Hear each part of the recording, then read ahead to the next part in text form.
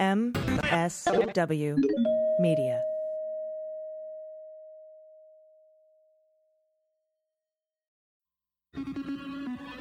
News with swearing.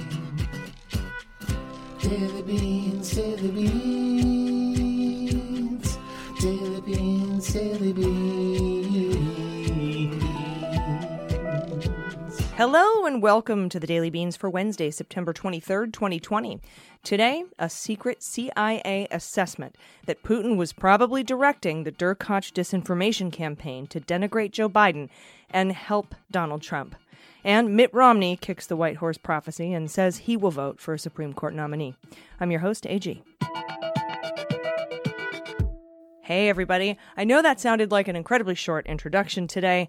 That's because it is. I am saving a few headlines for tomorrow, including some stuff about Russians on United States soil in Portland, and, a couple things about Kanye and his campaign, some things Biden said. These things I'm going to discuss tomorrow because today we have a massive lead story that kind of groups in with another story and it all connects together. So we're going to do one of our famous, good, like OG Mueller, she wrote, connect the dots type situations for hot notes. It is September 23rd. This month is flying by, and gladly, because I guess it's making up for the decade-long march we had earlier this year. So today's show, we also have our Flip It Blue segment. We're going to be talking to Rick Kennedy. He's running as the Democrat in Texas's 17th District against his Republican challenger. We know him as Congressman 1 in the partisan Fruman indictment, and that is Pete Sessions. And I will also be talking to Andrew Torrez, real-life lawyer and co-host of the Opening Arguments podcast, about Trump's likely judicial nominee, and you're not going to like it. And I'll also bring you the good news block and some confessions to wrap things up at the end. We do have this big giant piece of news to get to, so let's hit the hot notes. Hot notes. All right, so this big giant lead story I was talking about up front comes from an opinion piece by Josh Rogan, not Joe Rogan, not Seth Rogen, Josh Rogan, in the Washington Post. Now, I am not sure why this is an opinion piece and why it's not just journalism, because two sources who have reviewed a secret CIA report from August 31st, an assessment called the CIA Worldwide Intelligence Review. We've talked about this report and how it sort of was blocked for a minute and it wasn't going to come out. Well, it's out. It's out now. It's allowed to be out now. And two sources who reviewed this report told the Washington Post about what they saw. So it seems like straight up journalism to me. I'm not sure why it's an opinion. Anyway, CIA analysts compiled this assessment with all sorts of input from the NSA and the FBI, based on several dozen pieces of information gleaned from public reporting, from unclassified intelligence, and from classified intelligence sources.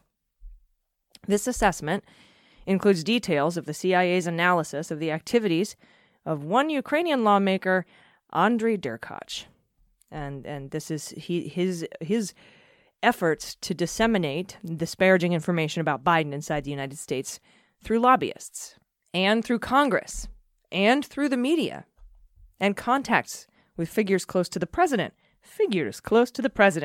Wonder who that could be. Quote, we assess that President Vladimir Putin and the senior-most Russian officials are aware of and probably directing Russia's influence operations aimed at denigrating the former U.S. vice president, supporting the United States president, and fueling public discord ahead of the U.S. election in November, unquote. That's the first line of the document, and that's according to these sources. The Office of the DNI and the Treasury Department have identified Derkach as a Russian agent, but it has not been publicly reported that the CIA, NSA, and FBI believe Putin may be personally directing the campaign. Derkach has denied working on behalf of Moscow. That's funny. The CIA assessment has described Derkach's efforts in detail, says that his activities have included working through lobbyists, and we just know that two lobbyists in Washington, D.C. that were working with him quit and were cooperating with the government. So he's working through lobbyists, working through members of Congress. We know who that is. That's Ron Johnson. And U.S. media organizations to disseminate and amplify his anti-Biden information. Could it be OAN? Probably. Stuff like Breitbart, Daily Caller, shit like that. Now, though it refers to Derkach's interactions with a prominent person connected to the Trump campaign, the analysis does not identify the person. Giuliani, who has been working with Derkach publicly for several months, did a podcast with him, did a show with him, is not named in the assessment. Open and ongoing? Probably. The CIA, NSA, and FBI all declined to comment, but none of these three agencies disputed any of the details in the reporting. Details about the intelligence used to form the assessment have been withheld at the agency's request to protect sources and methods. The White House has also declined to comment, which is interesting. Usually they come out and say lies. They didn't this time. And on September 10th, following calls from Democratic lawmakers, the Treasury Department sanctioned Derkach. We talked about this, remember? How Russian do you have to be to get sanctions slapped on you by Steve Mnuchin at the Treasury? The sanctions allege that he has been an active Russian agent for that's a fucking Russian. Active Russian agent for over a decade, maintaining close connections with Russian intelligence services. He's a fucking spy. Treasury Secretary Steve said in a September 10th statement that Derkach and other Russian agents employ manipulation and deceit to attempt to influence elections in the United States and elsewhere around the world. Looking at you, UK. The Treasury Department said Derkach waged a covert influence campaign centered on cultivating false and unsubstantiated narratives concerning U.S. officials in the upcoming 2020 presidential election. So Steve Mnuchin just told America, well, this was when we reported it last week, that the dirt on Biden is unsubstantiated and false.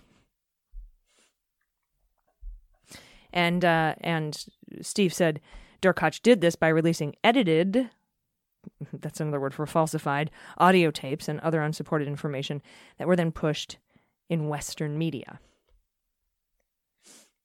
On August 7th, the Office of the Director of National Intelligence, DNI, formerly Rick Grinnell, now Ratcliffe, issued a statement from the National Counterintelligence and Security Center. That's the NCSC. That's William Evanina, who we know has been briefing Congress. And that report named Derkach as part of a Russian effort to denigrate Biden by spreading claims about corruption, including through publicizing leaked phone calls to undermine former Vice President Biden's candidacy for the Democratic Party. And last week, FBI Director Christopher Wray referred to Evanina's statement in a testimony before House Homeland Security Committee, referring to Derkach by name. Wray said the FBI was tracking very active efforts by Russia to both sow divisiveness and discord. And I think the intelligence community has assessed this publicly, primarily to denigrate Vice President Biden. Trump responded to Wray by saying he was bothered by the FBI director that he didn't talk about China's interference. ODNI has also reported that China and Iran are attempting to interfere in U.S. political processes, but Trump has personally promoted the anti-Biden information Derkach is peddling.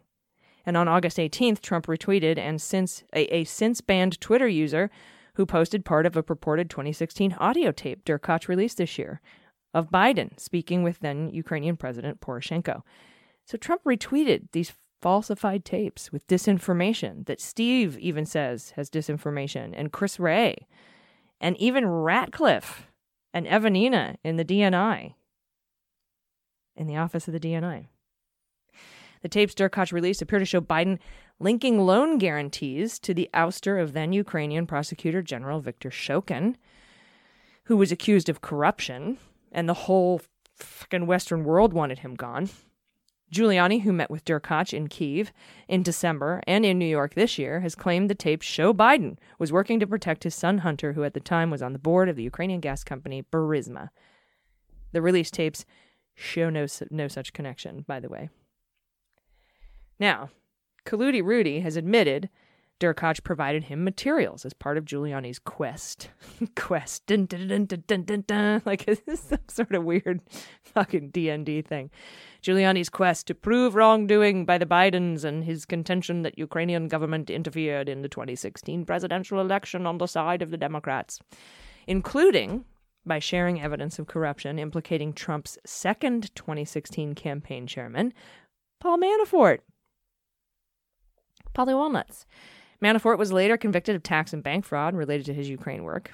Derkach published some of these materials on a public website he created. Derkach told Politico in July that he passed along packets of materials to several lawmakers and White House officials. He said he notified Senators Ron Johnson, Chuck Grassley, Lindsey Graham about the material. Johnson, Grassley, and Graham denied they received any such thing from Derkach. Poppycock, they said. I probably didn't say that. Well, maybe Graham did. Devin Nunes has declined to comment on whether he received materials from Derkach.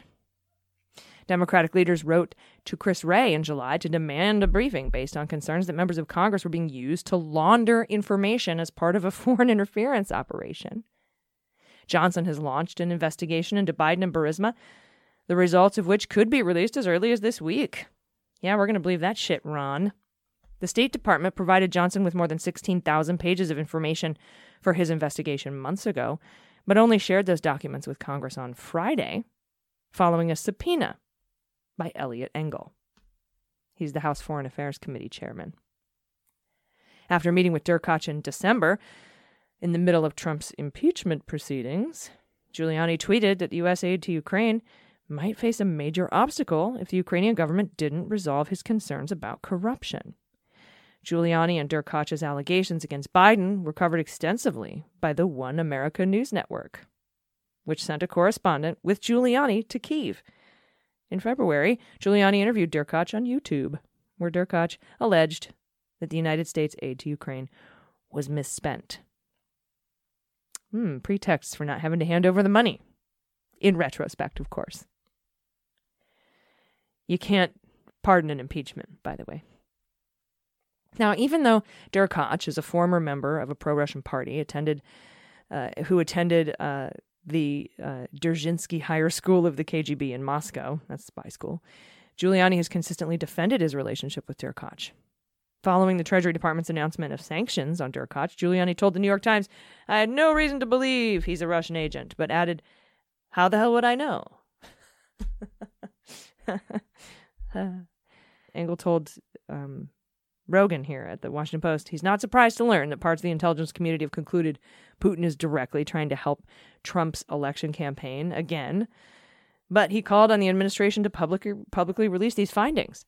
Quote, "What's most infuriating is that the administration seems to be doing everything it can to hide the facts from Congress and the American people," he said. "The president seems to be trying to turn the entire executive branch into an arm of his re-election campaign, dangerously politicizing foreign policy and intelligence." But is that really the case, Elliot? Really? Who throws a cupcake? Does this seem like the administration is trying to hide this to y'all? I mean, we have DNI Ratcliffe, FBI Chris Wray, CIA today Gina Haspel, U.S. Treasury Secretary Steve, NCSC Director Evanina. We have the Department of Homeland Security intelligence reports that are coming forward. All Trump yes men, all of them calling Derkach a Russian intelligence agent, all accusing him of spreading Russian desinformation to America through the Senate, through lobbyists, and through the media. Lobbyists, by the way, likely under scrutiny by Brendan Van Grack in the FARA unit under Bill fucking Barr. All while Derkach makes fake tapes and dossiers, commissioned, by the way, by Dmitry Firtash, and sending them to Republicans in parchment envelopes with calligraphy on them, recording podcasts with Derkach on One America Network. Not to mention, Firtash is still awaiting extradition to the United States on a bribery scheme to Chicago, or, if we're in India, he has to be extradited to Chicago. And guess who just popped up in the FinCEN papers from the ICIJ? Making massive amounts of unusual transactions, shielded from the public to places like Fraud Guarantee and Paul Manafort through shell companies offshore. Not to mention we've got a lot of ties to Mogilevich in there as well.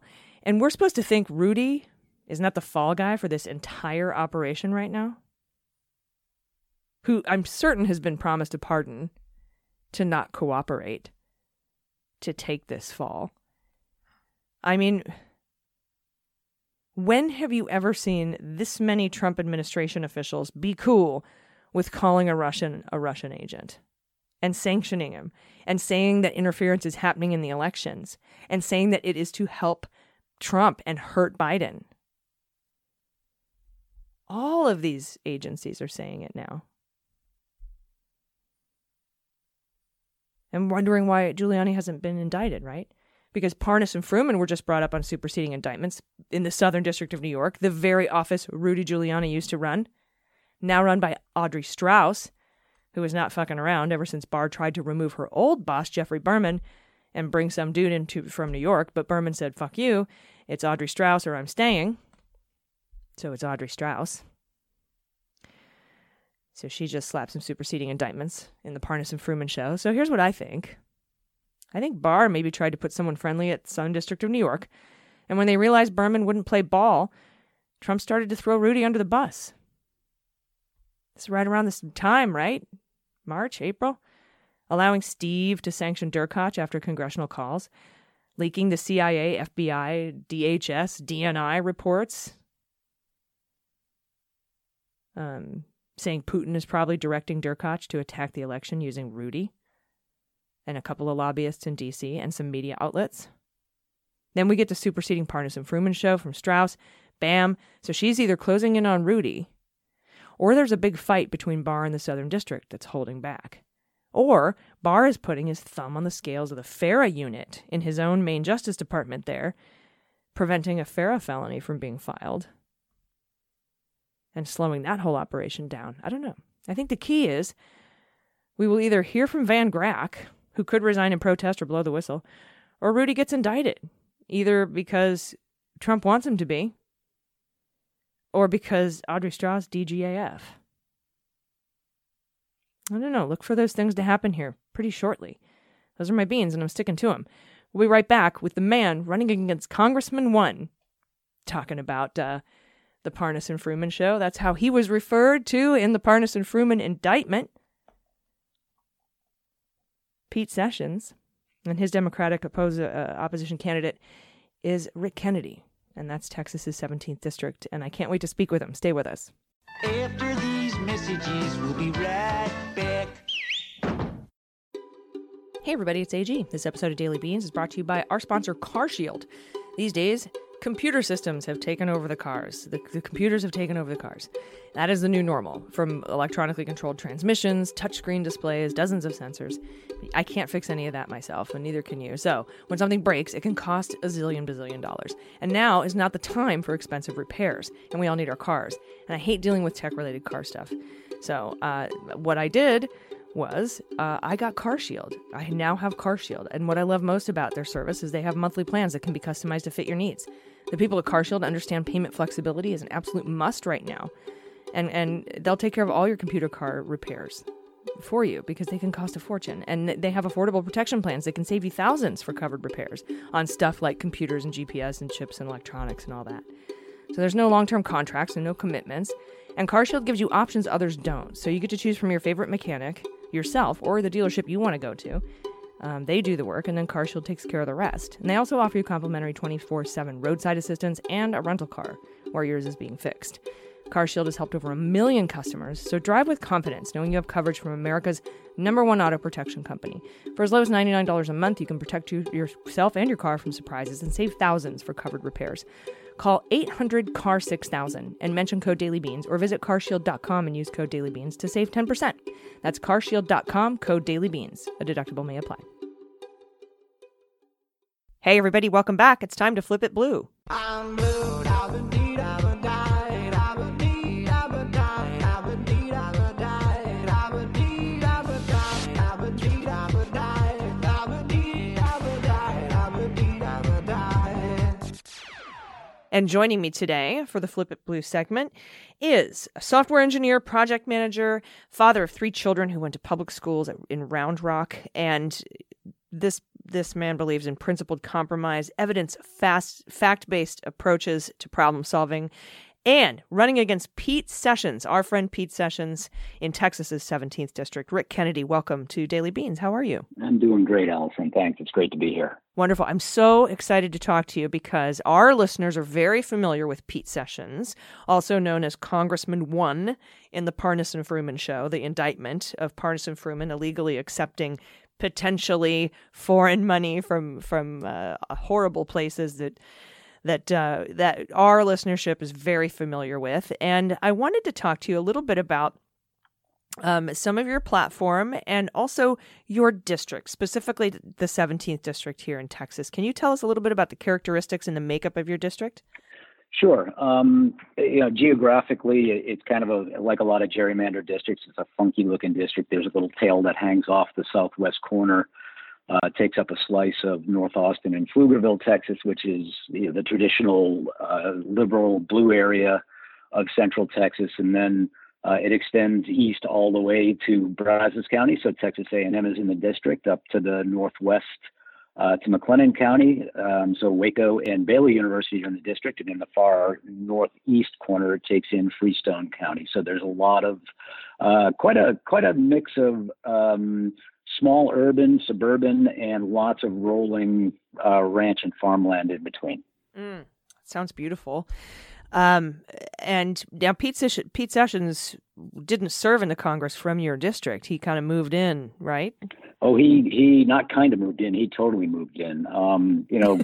If your listeners are familiar with Mr. Sessions, they know that he served in the 32nd up in the Dallas area and got beat by Colin Allred in 2018. And when he lost up there, he didn't go home to Waco. He went home to Florida. And he didn't consider moving to Waco until the incumbent Bill Flores announced his retirement. And then I think a certain group of Republican Party operatives, as well as big donors, looked at that seat and were concerned that maybe they wouldn't have a strong candidate emerge to hold that seat for the Republicans, and they parachuted in Pete Sessions. And Pete, he'll tell you he was born, raised, and lives in Waco. What he won't tell you is he won't talk about the half century he lived anywhere but Waco. He left Waco back in 1969 when bell bottoms were all the rage, and he never looked back until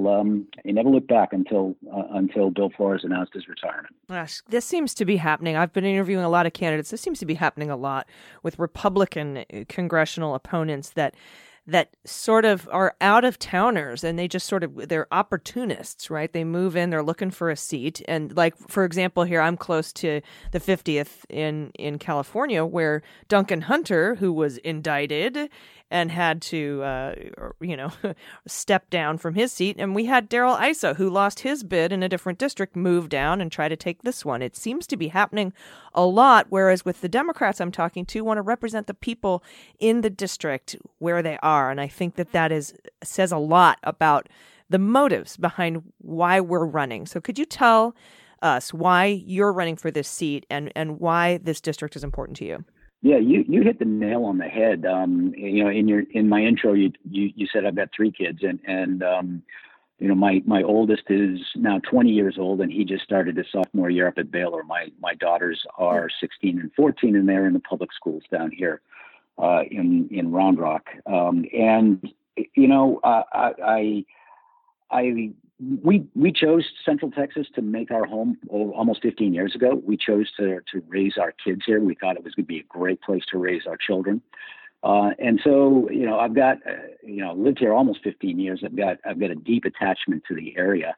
And, you combine that with the fact that I've watched Congress shrivel as an institution over the last 2.5 decades or so. And become completely dysfunctional. If you look at the 21st century, it's been a tough century for the country, right? We started with 9/11.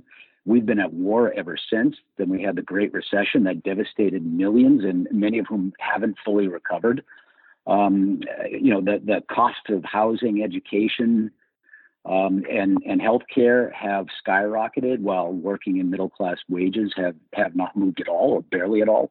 And people are in a tough spot. And throughout all of this, Congress has done nothing but get more and more dysfunctional, more and more paralyzed, and hasn't done anything. And I think, before we came on here, we were speaking about what a tough news weekend it was, with Justice Ginsburg passing away, and all of the anxiety that's caused amongst the general population about who's going to replace her, and what the process will be, and what is Mr. Trump going to do, what is McConnell going to do. This is all symptomatic of the fact that Congress no longer serves the American people. So Congress no longer legislates. Congress no longer works, and we're governed by executive order and Supreme Court decision. Now, of course, those two branches they're equal branches of government. They're supposed to be impactful to our lives, but that impact has been so amplified in the last quarter century because Congress again has stopped doing anything, and so the president has a tremendous amount of influence on our lives. Supreme Court decisions have tremendous amount of influence on our lives, and Congress does nothing. And just by coincidence, it was almost 25 years ago that Mr. Sessions moved into Congress, and he's one of the most divisive and ideological characters, or was one of the most divisive and ideological characters in there. And I hold him and many others, of course, on both sides of the aisle, to be honest with you. I hold him responsible for essentially emasculating the legislative branch of the federal government. Yeah. And I mean, he's played such a huge role in this divisive nature that you're talking about, particularly with for example, his criticizing of Yovanovitch, a true, frontline hero of democracy. And here he is working behind the scenes to try to get her ousted so that they can do some sort of, gas deals.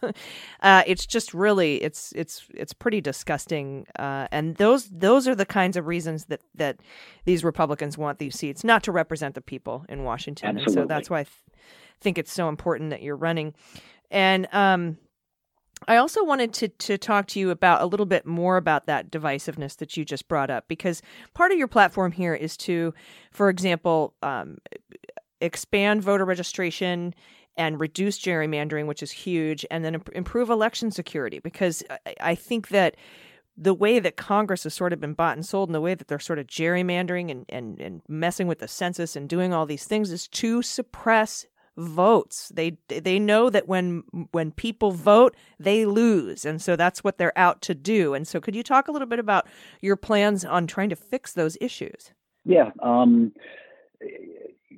Congress enjoys, if that's the right word, it's not the right word, but Congress enjoys on average somewhere between an 18 to 22% approval rating. It flops up and down depending on what's going on. From the general public, 18 to 22% approval rating, and yet every 2 years, we send 85 to 95% of our incumbents back. So there's, widespread, we hate Congress, but we love our congressman sort of sentiment out there. But what it's really based on is the fact that incumbents have huge advantages, and gerrymandering is probably the hugest advantage of all. And so many of the members of Congress, less than 80% of the districts are considered competitive.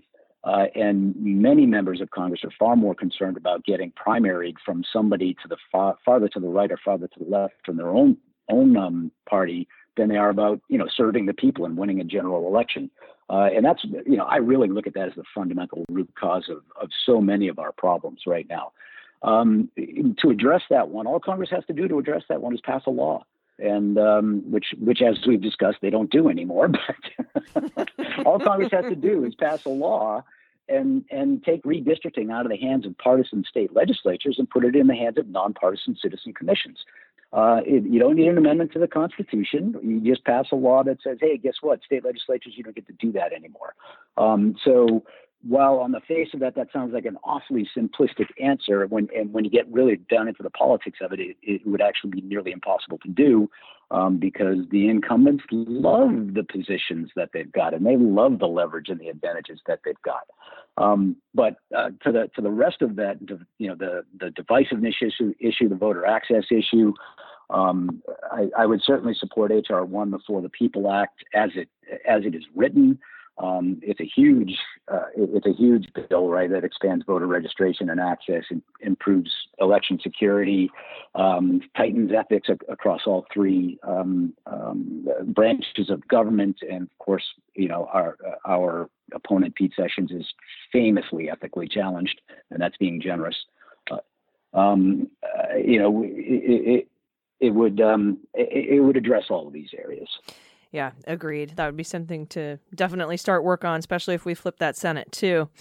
And, somehow get rid of that filibuster, which has just turned into a political tool to bury bills, a la Mitch McConnell. But one of the most important things, I've spoken to Democratic candidates for Congress and Senate across the country, and it feels like the top issue right now is health care. We know the Trump administration is in court right now trying to completely dismantle the Affordable Care Act, which would take millions, tens of millions of people off their insurance, and during a time when we're in the middle of a pandemic and millions and millions of people have lost their jobs, which is tied to health care, and that creates massive, massive problems for working families, which is what that's your constituency there on the 17th.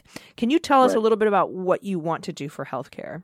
Yeah, I want to add a public option to enroll in Medicare regardless of your age. It should address all of the biggest challenges that we've got with our healthcare system, and not face the political headwinds that maybe a Medicare for all would face. By adding a public option to enroll in Medicare, we can achieve universal coverage. If you want to enroll, you can enroll. We can unlink, as you just mentioned, the link between employment and healthcare coverage. We can break that link, and that will give Americans more freedom. You can move anywhere you want and take your health insurance with you. You can change jobs and take your health insurance with you. You can start a business and take your health care with you because it's no longer linked to your employer. But it also I don't mean to interrupt you, but all the gig economy workers, especially right now, they would have that coverage too. Absolutely. And, Americans don't like it when the government takes choice away from them, right? So, and this would actually expand your choice of healthcare options, not take choice away from you. So, we wouldn't eliminate private insurance. We wouldn't eliminate employer-based subsidies on insurance. If you have those options, you like those options, you get to keep those options. But if you're in a different place, if you're not able to get insurance through work, or you're not able to get insurance otherwise, we provide an option on the table that lets you do that. It would, the bills that are on the table also provide protection against medical bill induced bankruptcy. It's the number one cause of personal bankruptcy in the country. And would certainly empower Medicare to negotiate prescription drug prices and bring the prices down. So it's multiple wins across the board.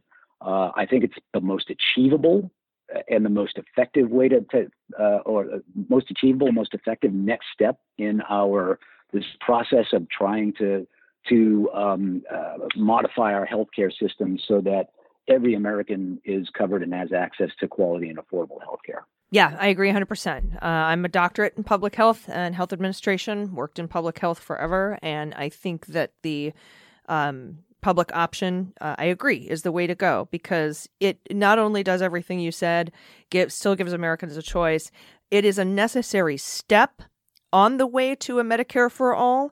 As Gen Z comes up and start taking leadership roles in the future, you're going to want that in place on the way to it, if that's your ultimate goal.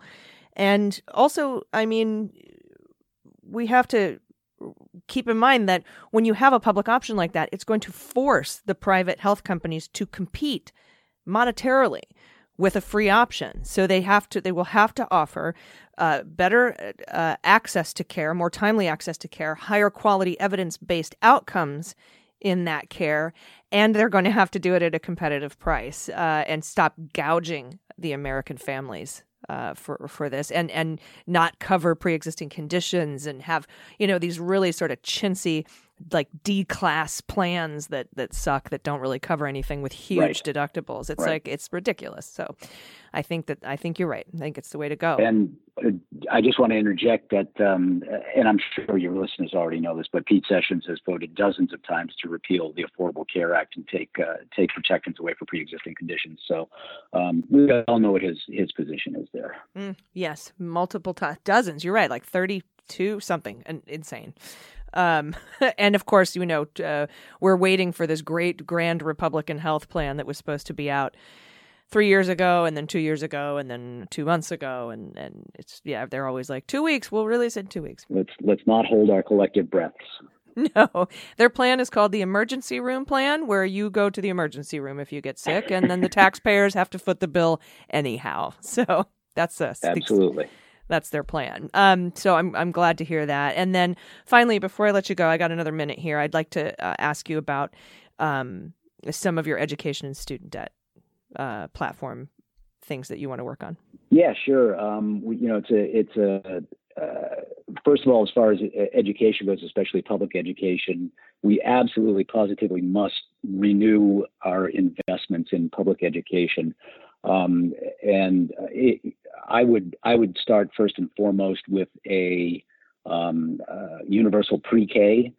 I know there's a lot of emphasis on free college, free community college, or at least debt-free college, and that's all very important stuff. But we don't all go to college, but we all do go to first grade. And there are plenty of studies out there that show that the return on investment for a universal pre-K program is more than worth the investment up front. And we're going to need an educated workforce to fulfill these 21st century jobs that we're going to create. We need a highly productive, well-educated workforce to maintain our position as the world's preeminent economy. It's an investment we have to take. But to your point on student debt, here in Texas, the average graduate from college comes out with about $27,000 in debt. That certainly impedes their ability to fully participate in the economy. That's a new car, right? That rather than having that as student debt, they could be buying themselves a new car, and putting that money back into the economy. So while I don't believe in universal forgiveness and putting all that burden back on the taxpayer, there are certainly things that we absolutely must do to help these folks who are totally burdened with these loans. So we can lower interest rate on student loans. The federal government shouldn't be making money off this. I'm a big fan of service-based loan forgiveness. If you want to, we've got a couple of counties here in the district that only have 1 or 2 general practitioners. If you're a doctor and you want to start a practice in these areas, we should be able to work out a deal and forgive your student loan debt. Any other, you want to teach in an underserved area, you should be able to get your student loans forgiven for making that effort to help our society.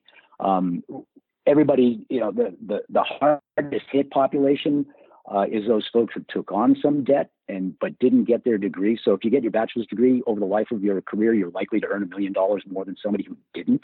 That's why I eventually want you to pay back that debt, but do it in a managed fashion. But if you take on student debt and for some reason get interrupted and you don't get that degree, you're really in a jam. And in those situations, we certainly have to have an assessment policy where we can find a way to forgive that debt or help that person finish and get that degree. And we should also be allowing these loans to be discharged through bankruptcy, so that we've forced lenders to come to the table and engaged in good faith negotiation to work through the problem and release these folks from a burden that they'll never be able to overcome. Yeah, agreed. Especially a lot of these interests on some of these private loans where the banks are making money instead of it being put back into the economy.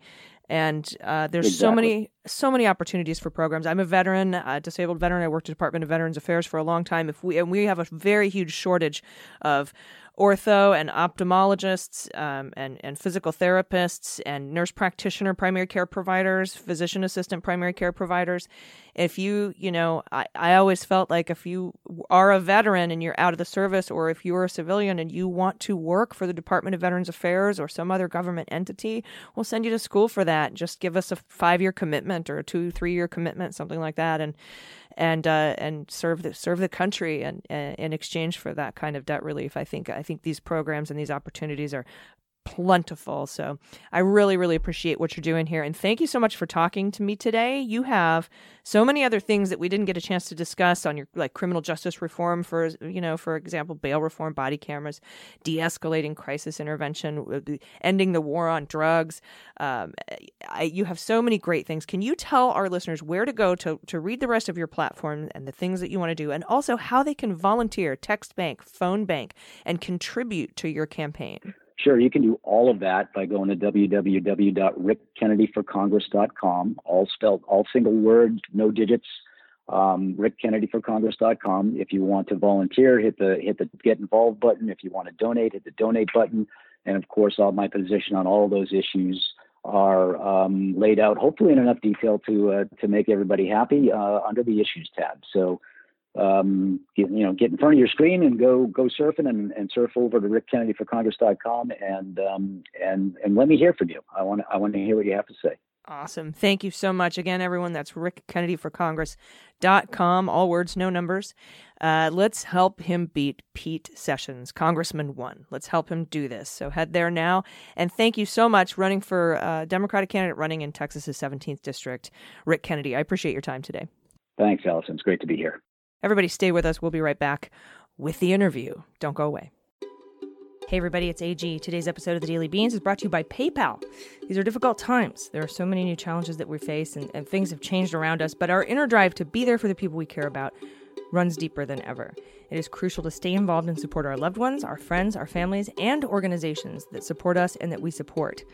And when we come together as a community, we empower ourselves to make meaningful change, and we're finding new ways to connect and continue to support one another. We've started social distancing when we spend time with friends and explore local cuisine, and we're doing more to support and advocate for underrepresented communities as well. So what we need more than ever is an easy way to support each other from afar. And for me, that solution is PayPal. And with the PayPal app, sending and receiving money is fast and easy. Stay connected with people you love and quickly and securely send money to friends and family just about anywhere in the world. Start a money pool to split the bill. Go in on a gift or fundraise for a good cause. With PayPal, you can support the places and causes you care about the most. I recently donated to Act Blue and was able to send financial support to friends of mine who are in real need right now. And with PayPal, I can instantly donate to a local nonprofit or support a cause from across the country. With PayPal, you can even make touch-free QR code payments at your favorite local restaurants or farmers market. I just did that the other night. PayPal is making it easy to pay safely, quickly, and easily. Download the PayPal app today. Terms and conditions apply. Hey everybody, welcome back. It's time for the interview, and joining me today to discuss the seemingly now inevitable Trump pick for the Supreme Court, and it hurts me to say that, is real-life lawyer, co-host of the Opening Arguments podcast, and good friend, it does not pain me to say that, Andrew Torrez. How are you? I love coming on your show. How about that? Yeah, it's always like you're here when bad news happens, except for the one day that you submitted your amicus brief in the Flynn case. That was fun. That was a fun day. That was fun, Ed. That's still pending, so Yeah. But yeah, no, I'm here to talk about the end of the Republic as we know it. Well, for now, as long as we vote numbers too big to manipulate, we can talk about maybe what happens after the election if all goes well and people stop trying to vote for Green Party candidates and shit. So, Trump has said he's going to announce his pick to fill Justice Ruth Bader Ginsburg's seat this Saturday. We've already had multitudes of conversations about that, and this is just where we are now. And it's really because of Mitt Romney that's paved the way for this, having announced today that he will vote to confirm, kind of kicking that white horse right in the ass for the white horse prophecy. But two things with respect to that, right? So the first is, even if Romney were on board, that gets you 3 Republicans and no guarantee that Susan Collins wouldn't stab you in the back after she loses this November anyway, right? I couldn't come up with the math to get to 4 even with Romney. I mean, you're talking about peeling off, I don't know, Chuck Grassley or something like that. So, well, you know about the pigeons and the deer carcass, and I mean, there's a lot of stuff going on with Grassley we don't know about. Yeah, right. But this is not a robust defense of Mitt Romney, right? To the contrary, right? He is the weather vaniest of senators in the Senate, and I think you can read into the fact that Mitt Romney has said he's going to back Trump on his judicial nominee as an indication that Republicans believe, and I think they're probably right, that having this be an issue in the month and 5 weeks leading up to the election benefits them over the status quo. We're not talking about the fact that Donald Trump has killed 200,000 Americans. We're not talking about the fact that he's a criminally insane game show host in charge of a republic during its worst crisis ever. Certainly in the past 100 years. Instead, we're talking about the kinds of hot button issues that cause ordinarily sane Republicans to be anti-Trump, to say, well, I do like the fact that he's stacking the judicial branch with 30-year-olds. So that's how I read Romney. Yeah, and Romney, of course, is anti-choice, pro-life, hardline, and so this benefits him. But yeah, still, though, fuck him. Anyway, Trump has said he will nominate a woman, and the top pick, of course, is Amy Coney Barrett, whom he should have nominated when he should have pulled Kavanaugh's nomination for being a rape, accused of rape, but he couldn't pull the Kavanaugh nomination for reasons we still aren't sure about, but probably involve Justin Kennedy and Deutsche Bank and some sort of a deal and debts being paid off. But I don't know. That's just speculation. I want to be on record that's beans, but it's totally beans. But I mean, it would have been so much easier to pull the Kavanaugh nomination and put a woman in there. And that woman would have been Amy Coney Barrett, but now she's the top nominee. She was at the White House today or yesterday, I think. Tell us who is Amy Coney Barrett. Okay. Amy Coney Barrett is 48 years old. That's the primary qualification that has led her to be the front runner for this Supreme Court seat. She has been on the federal bench for 2.5 years. She was a professor at Notre Dame Law School and then was nominated directly to the U.S. Court of Appeals for the Seventh Circuit back in May of 2017. That was expected to be a contentious nomination, and it was. It was a 55-45, peeled off Joe Manchin and I think Kristen Sinema. But it is not. I want to say appointing a young law professor directly to the U.S. Court of Appeals is not that unusual because as an appellate judge, right, the fact that you don't have experience as a trial court judge is less important. Appellate courts don't decide the facts. They decide the law. So she earned a majority report of well qualified from the ABA and a minority report of qualified, which that's probably right. I would have been in the minority. It looked like qualified is like when you get your performance review, right? Like if you get a meets expectations, that means you're probably not long for that job, right? I think it was difficult to say that she was extremely well qualified to be on the Seventh Circuit, but there you go. She's been on the Seventh Circuit for 2.5 years. It is absolutely, or 3 years by now, right? It is absolutely not a stretch to say you should have more time on the bench before going up to the Supremes for the next 4 decades. But that lack of experience is not going to cause any of the Republicans not to vote in lockstep for her. Yeah, what sort of decisions has she rendered? What's her stance? What's her thing? What's her flavor? So here's there are a couple of things here. First, right, she is a doctrinalist society conservative. She has laid low since being appointed to the Seventh Circuit because everyone knew she was sort of Trump's next pick to the Supreme Court. Trump himself offhandedly said, "I'm saving her in case RBG dies." So not surprising to see that. Here's what I want to flag for you, because this is an area that has really peeled off and split Democrats, and you're going to see it in full force if she is the nominee. And it is this. Amy Coney Barrett is an exceptionally conservative Catholic. And there is a segment, Joe Biden is a Catholic, right? Like there is no religious test or qualification, right, to hold office in the United States. And there is this undercurrent of sort of pro-religious Democrats that during Barrett's first confirmation hearing in 2017 to the Seventh Circuit, and are going to reiterate it again if she is the Supreme Court nominee, are going to advance this idiotic line that says you can't ask her about her religious beliefs. And that's toxic and wrong and stupid. And here's why. In 1960, when John F. Kennedy was the Democratic nominee for president, he gave one of the most inspiring speeches ever given by any presidential candidate ever, right? That there was an undercurrent of Catholic bigotry. We'd never had a Catholic president. And people said, hey, are you going to be more loyal to the Pope in Rome than to the United States?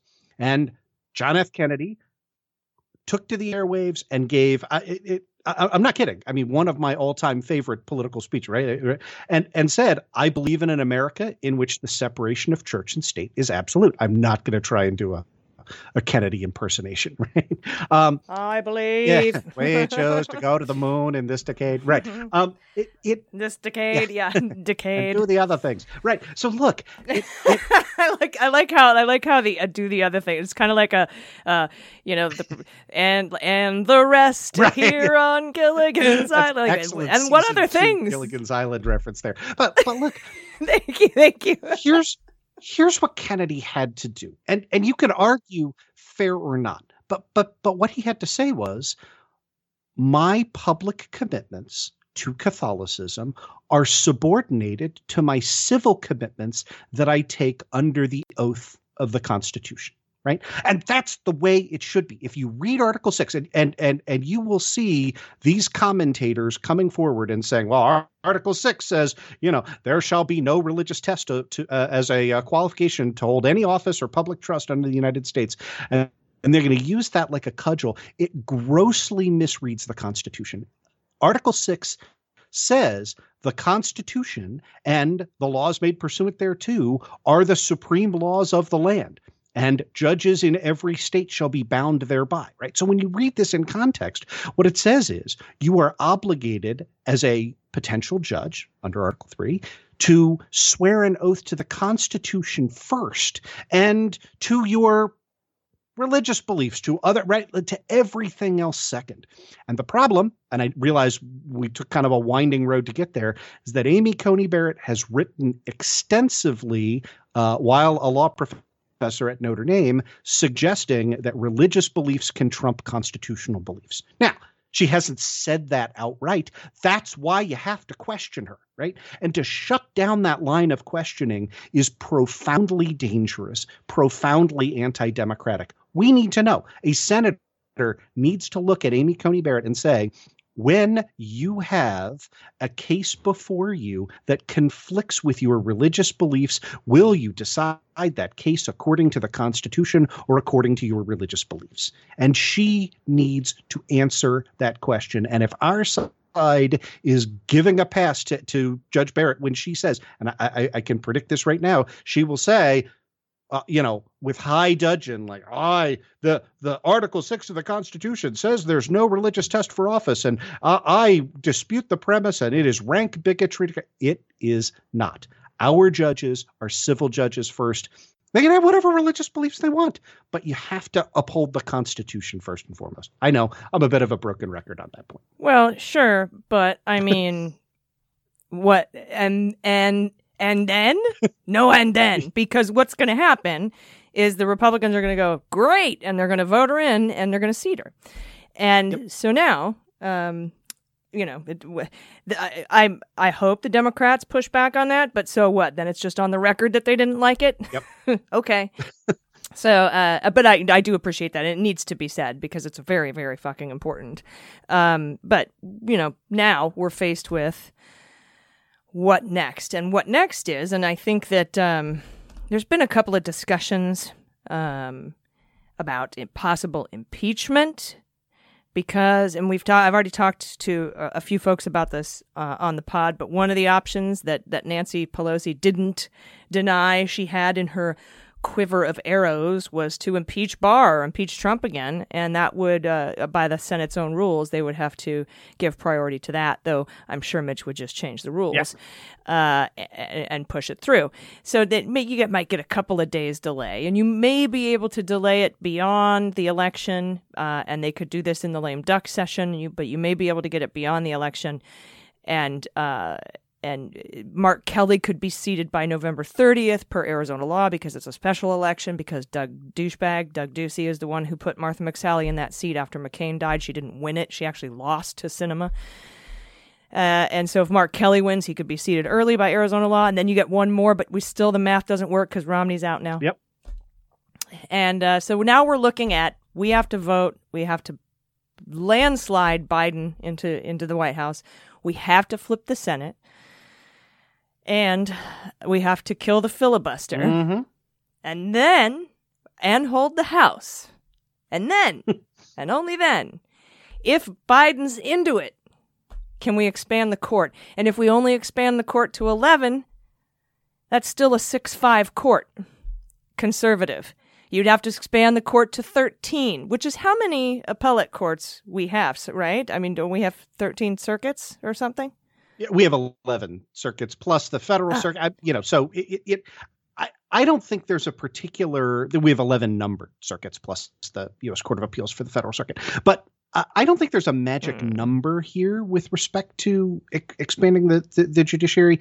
Here's my plan, right? I agree with 100% of everything that you've said. And by the way, I want to say, I am on record on my show. I went on David Pakman's show in 2017, and I said Democrats should not be talking about court packing. And the reason was that in 2017, if Trump wanted to pack the court, there was literally nothing that could have stopped it, right? Like the Republicans controlled both houses of Congress. They could have blown up the filibuster and added 8 new judges to the Supreme Court back in 2017. So the argument was, let's not go there. That's where I am now, and so I on the long list of things that I've been wrong about, not court packing is another thing that I was wrong about. And the reason is all of the arguments that I made at the time remain valid arguments, right? However many seats the Democrats add in 2021, if Republicans ever retake, both Congress and the White House at the same time, they'll add twice as many, right? We know that this is going to be a war that escalates without end in the middle term. The problem is we don't get to the middle term unless we take drastic action, right? I want you to think about it this way. When Amy Coney Barrett is added onto the Supreme Court, and again, think of the justices as sort of a number line from 0 to 100, 0 being most liberal, 100 being most conservative. Right now, the center of gravity is John Roberts, probably a 93, right? If you're thinking of him as some kind of crazy moderate, go read his dissent in Obergefell and get back to me, right? But John Roberts can be shamed. That's his strategy right now. Sure. So you could have a 6-5 with him as the swing. Yeah, right. Well, with Barrett on the court, but before we add any seats, with Barrett on the court, the swing justice, the fulcrum, the center of the Supreme Court is now probably Neil Gorsuch at a 96, right? It is now no longer shame John Roberts. It is craft an argument that appeals to the narrow textualism of Neil Gorsuch. Yeah. I mean, you can do that. You can tailor your arguments to these specific judges. Gorsuch has gone our way on a couple of these big cases recently, especially in summer term. But the other way to handle this is to just sort of avoid the Supreme Court by legislating. And if you've got the House and the Senate, bingo, bango. Yeah, but so a couple of things, right? The first is I have no confidence that an activist right-wing Supreme Court won't just start striking down legislation that is passed by the Biden administration as being unconstitutional. It won't have a good argument, but that hasn't stopped this court so far. I also want to add, everyone is talking about court packing from the perspective of adding Supreme Court seats. The way in which I think we shift the balance in favor of Democrats in the medium term, in terms of playing hardball, is not just by adding Supreme Court seats, but by doubling the size of the federal judiciary. Yeah. Oh, yes. And we've talked about that too, Andrew. But although I would say we don't call it court packing, we call it court expansion. I call it the Judiciary Act of 2021 and doubling the size of the federal judiciary. And the great part about that is, there are lots of great parts about it, but in terms of you get those cases settled on those federal benches. It gets up to the Supreme Court. They have to overturn shit. They're not likely to do that, less likely. And the cycle that you start is one that plays into Democrats, right? Because if Republicans have no compunction about, adding, we had 3 seats on the Supreme Court, they'll add 6 in 2024 whenever they retake the White House. But if we double the federal judiciary, are Republicans going to double it again? Right now, we get into the point where, right? Oh, good. You're expanding the federal bureaucracy. Good work. It plays into the strengths of the Democrats as opposed to, the party that says, oh, you believe in small government. I have several friends who are judges. Yeah. All of them will tell you they're over. Yeah. Yeah, but I take nothing off the table for Republicans. Nothing. They have said, you can use my own words against me. If this ever happens again in an election year, I will say that you do not nominate a judge. And then it can't be any more explicit and hypocritical. So I don't take anything.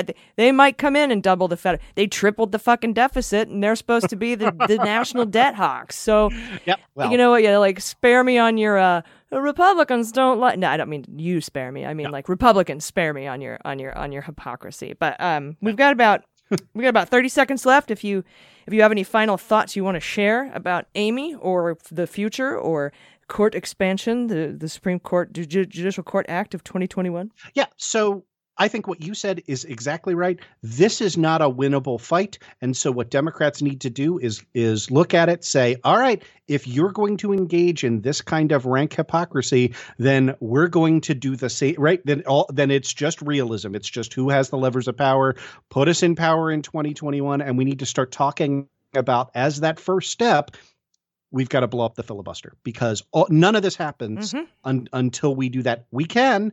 And I think we start nationalizing these races. And you could also then codify Roe v. Wade. Mm-hmm.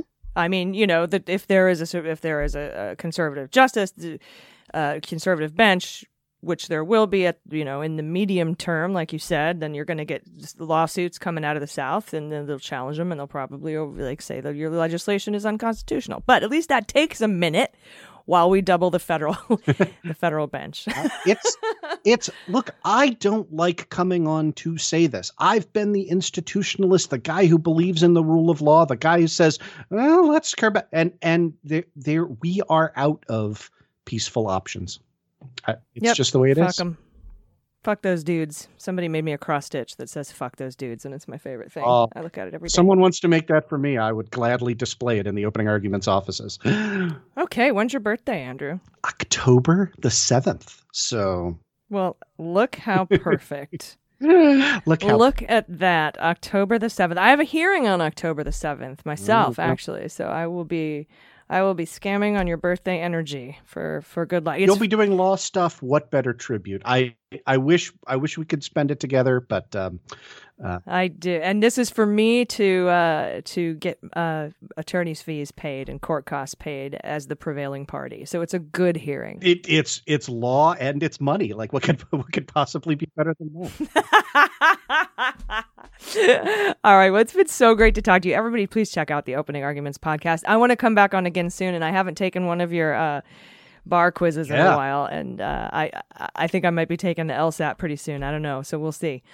Let me know, and say hi to the co-host for me. Real life lawyer, Opening Arguments podcast, friend of mine, Andrew Torrez. Thanks for talking to me today. Thank you so much. Everybody hang out. We'll be right back with the good news. Stay with us. Hey everybody, it's AG. I try to stay in shape, but I get bored really fast with the same workouts. So I'm always looking for new routines and exercises to keep me engaged and motivated. If you're like me and you're looking for an exciting workout that gets out the stress of the day and is always fun and challenging but never boring, you have to check out Fight Camp. Fight Camp is an at-home boxing and bodyweight workout taught by real fighters, and it's made for all levels from first-time boxers to seasoned fighters. And it is even great for kids. It is so much fun. I just did one with my goddaughter. It was hilarious. And the boxing workout is always ranked as one of the best ways to get in shape, and it's honestly one of the most fun ways to get a full-body workout and combine cardio and strength training while developing hand-eye coordination, so it keeps your brain on top of things too. Fight Camp provides all the gear you need, gloves, wraps, and the best freestanding punching bag on the market, and their unique punch tracking sensors that allow you real-time progress and stats on any iOS device, which is really helpful. I'm really competitive with myself, so that I really like that feature. The workouts are structured like traditional boxing rounds with intervals of 3 minutes of high-intensity boxing and bodyweight training and then 1 minute of rest. So you get that high-intensity interval training. Really burns fat fast. You can access over 400 workouts for all fitness levels and skills with 4 new ones every week. 4 new ones every week. You can connect with Fight Camp on Facebook, too, over 4,000 members, and you have challenges and share successes and get support from the online community, and you can even access a leaderboard for some competition. So watch yourself, reach a new milestone. Bring that goal-crushing mentality to every part of your life. We have to do it in November, right? So Fight Camp can get you ready for that. It keeps you engaged, focused, and in the zone. Endless variety, uplifting beats, motivating trainers, and powerful technology all come together to create this uniquely satisfying workout. So Fight Camp offers flexible financing, 0% APR, and right now, as a limited time offer, you can try Fight Camp free for 30 days and a money-back guarantee. So just go to joinfightcamp.com/dailybeans. That's right, try Fight Camp for 30 days. If you don't love it, they'll refund your money. Train like a fighter, turn your sweat into results. Try Fight Camp for 30 days. Just go to joinfightcamp.com/beans. That's joinfightcamp.com/beans. All right, everybody, welcome back. It's time for the good news. Well, we'll float on, good news is on the way.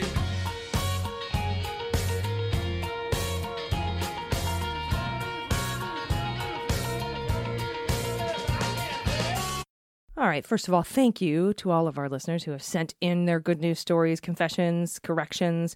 You can send yours in if your good news story is personal or political. We love to hear all of it. And you could send your confessions for quarantine confessions or corrections for when I screw up. And you can do all of that by going to dailybeanspod.com and clicking contact. And then there'll be a little drop-down menu and you can decide what you want to send.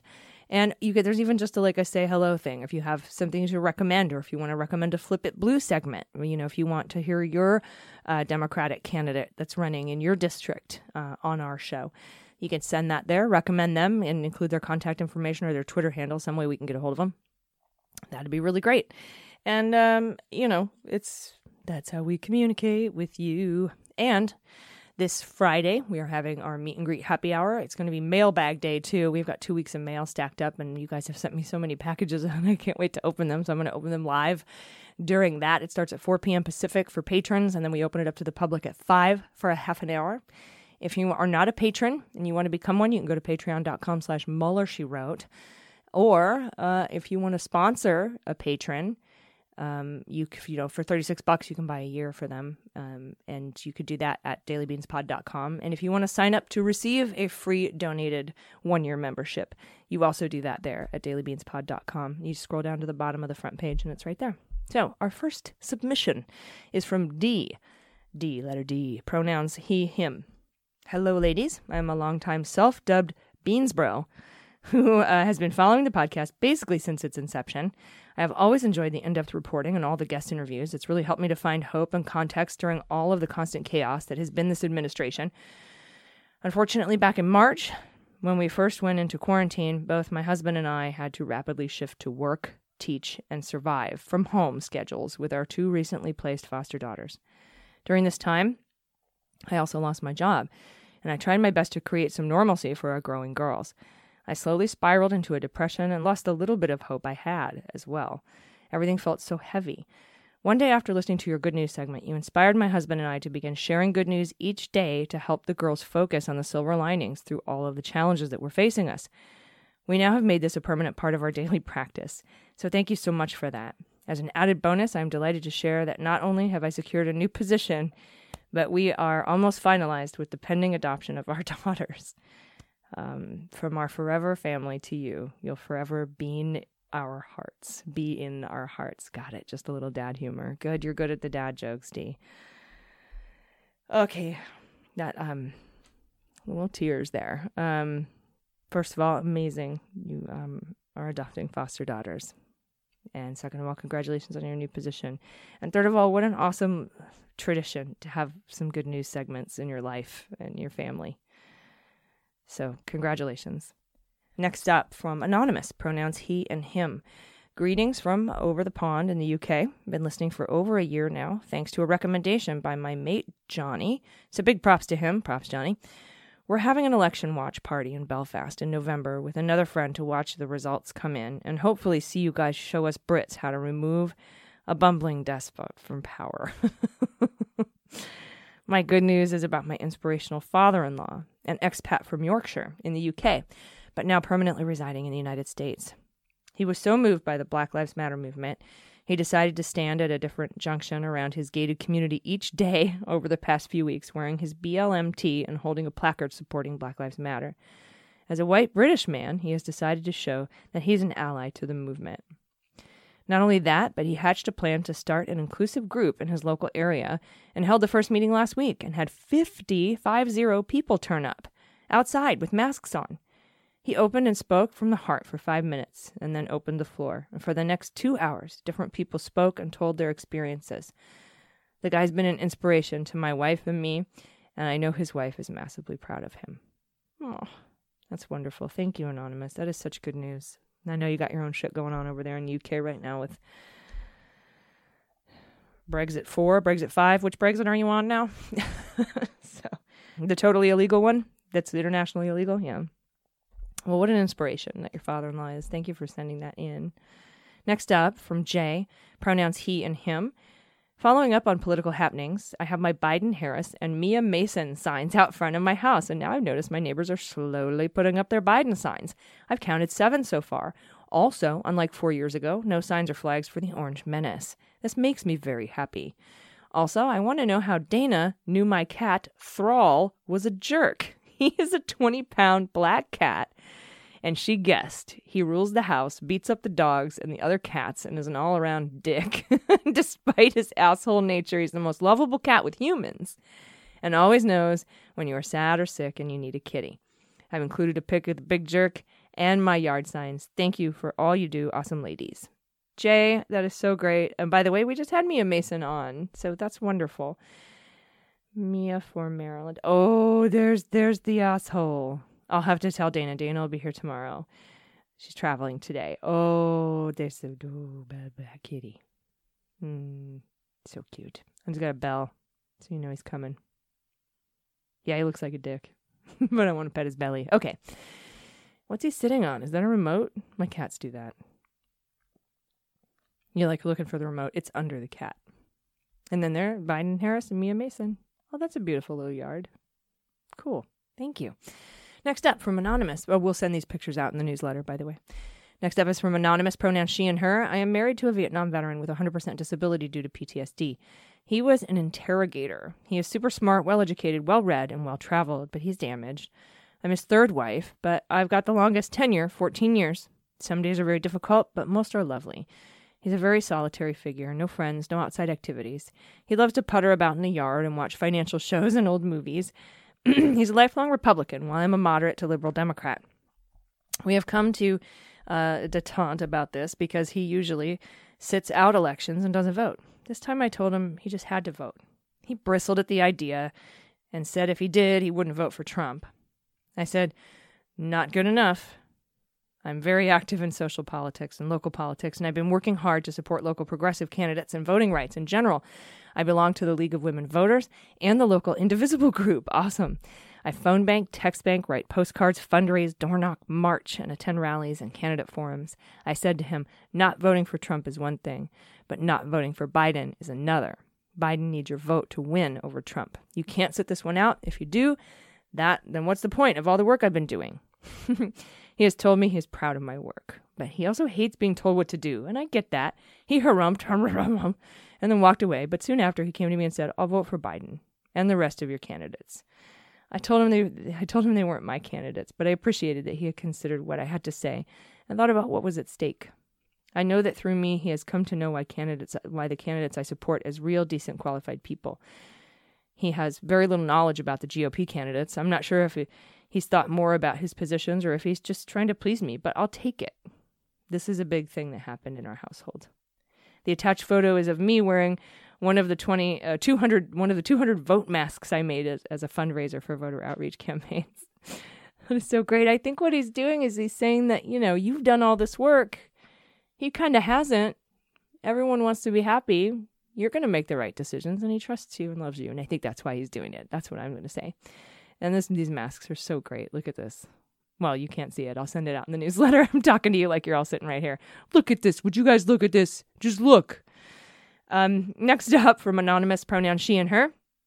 Hello, ladies. Greetings from Canada. I have a good news story I'm still in shock over. My sister-in-law recently moved into the space I rent out to help cover some of the costs.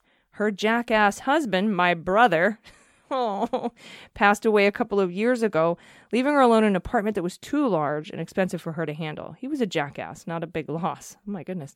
Anyway, my sister-in-law got onto the subject of the upcoming election, and she mentioned that she never voted, ever. She was born in the United States, and when they got married, she moved to Canada, but had decided to keep her U.S. passport just in case. She knew he was a prick all along, but stayed together for their kid. She explained to me that at the time that voters had to be 21 years old, she was 19. Since she was living here in Canada, she wasn't sure what to do or who to vote for anyway. After a lengthy discussion, I finally got around to telling her about a recent The Daily Beans episode where you talked about absentee ballots for citizens living in other countries.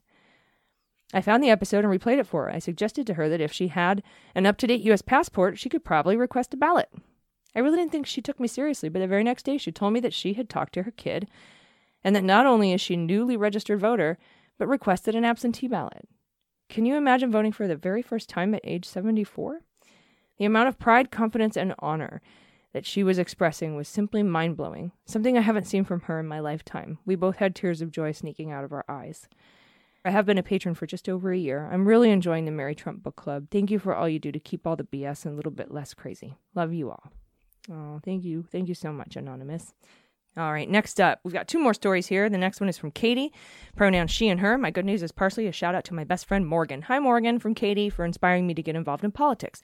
She and I were technical theater workers together, but now she's a campaign manager of a Florida State House race, doing amazing work. Oh, we are about to have Annette Coyazzo on the show. She's a Florida State House candidate in Florida's 110th, so let me know. Anyway, Katie says, I started text banking with her campaign from New York City. It was so rewarding. I adopted Pennsylvania, and I've been almost constantly text banking for Back to Blue PA since August. This week, a staff member reached out and asked me if I would train to be a volunteer leader. Yes, I would. I did my training this week and was on the Zoom call with them when the news about RBG broke. It felt so good to have a group to mourn with. I was back to texting today and got so many people wanting to volunteer. It's been a hard quarantine, but volunteering has given me a reason to get up and do something every day. My cat Tater Tot's new favorite thing is to snuggle on the couch while we listen to the Daily Beans and contact voters. Thanks for everything you do. Oh, here's Tater Tot. Gray and white tabby. Hello. I had a cat like this named Ned. Ned the Head Needle Nose Ned. Man, I got a couple of movie references in today if you guys can pick them up. I'd be really interested to know. You can tweet that at me, at Allison Gill, or at Muller She Wrote, or at Daily Beans Pod. I got a lot of Twitter accounts. Jeez. Oh, look at Tater Tot. Okay, I will send that out in the newsletter. Finally, confession. There's a confession from Anonymous. Omphaloskeptic. What was that meant for? Anonymous Omphaloskeptic.